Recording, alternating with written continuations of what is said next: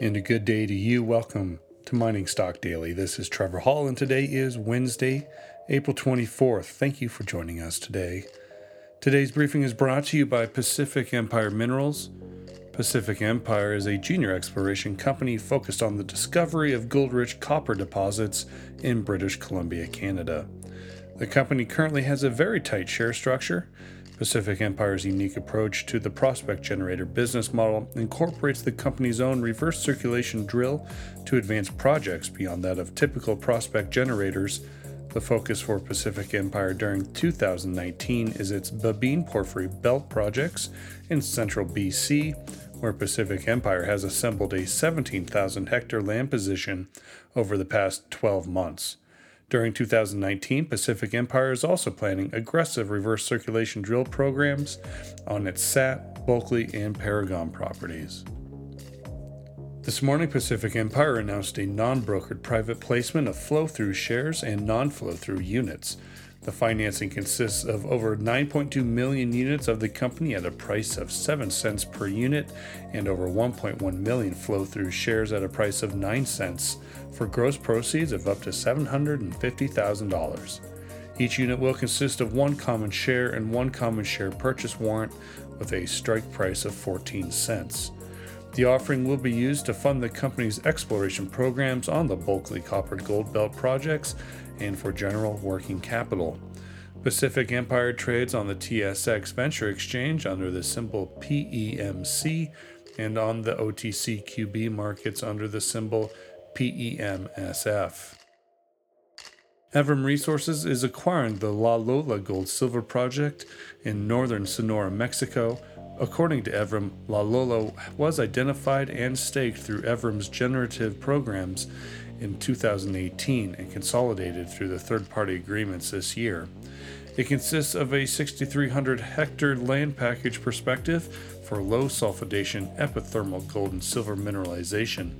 Reconnaissance sampling indicates high-grade precious metals within the La Barra vein system, with 58 grams per ton gold sample taken from a historic dump and 424 grams per ton silver sample taken from hanging wall structures.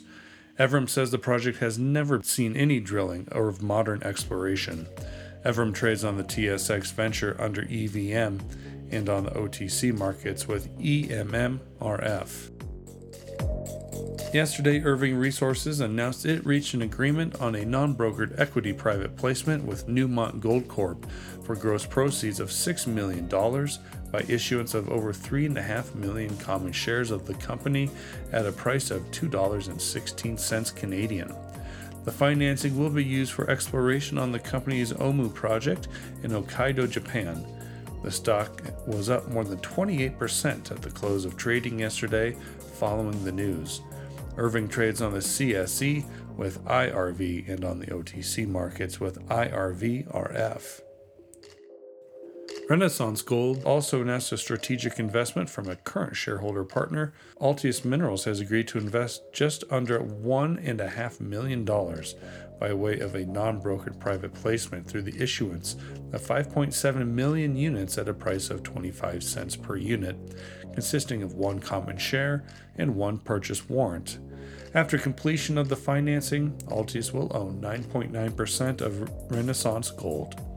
Renaissance trades on the TSX Venture with REN and on the OTC markets with RNSGF.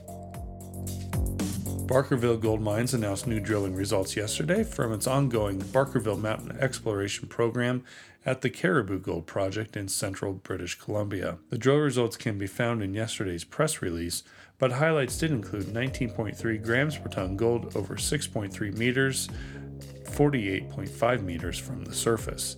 These drill results demonstrate that the mineralized sandstone horizon, which hosts the Mosquito, Shaft, Valley, and Cow resources on Cow and Island Mountains, extends vein corridor-style mineralization an additional 2.5 kilometers to the southeast and is still open. The company also completed a $20 million financing comprised of over 55.5 million common shares yesterday.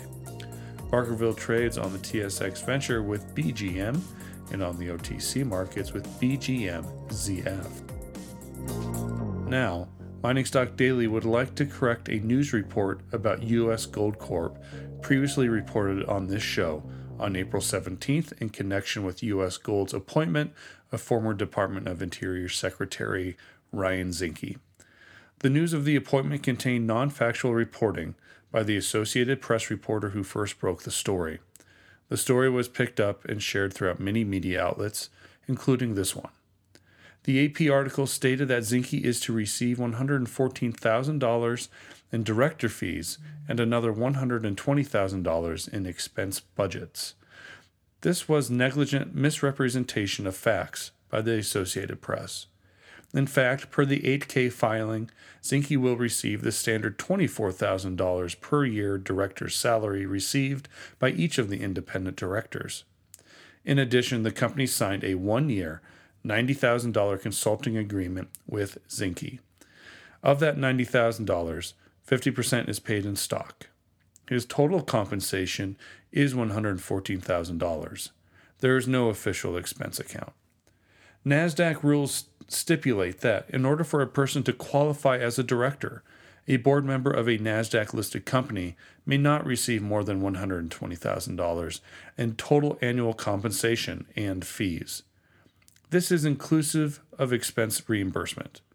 U.S. Gold specifically wants Zinke to serve in the role of a director, not as a contract employee.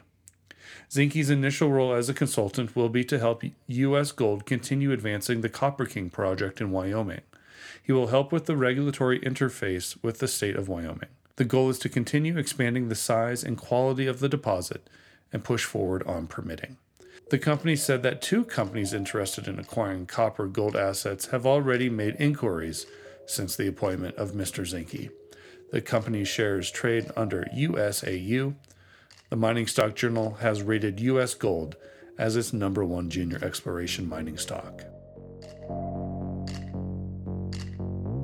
That's going to wrap things up here today on Mining Stock Daily. Thanks again for tuning in. We'll be back again tomorrow. And remember, Mining Stock Daily is produced by Clear Creek Digital and Investment Research Dynamics Mining Stock Journal. We'll see you again tomorrow.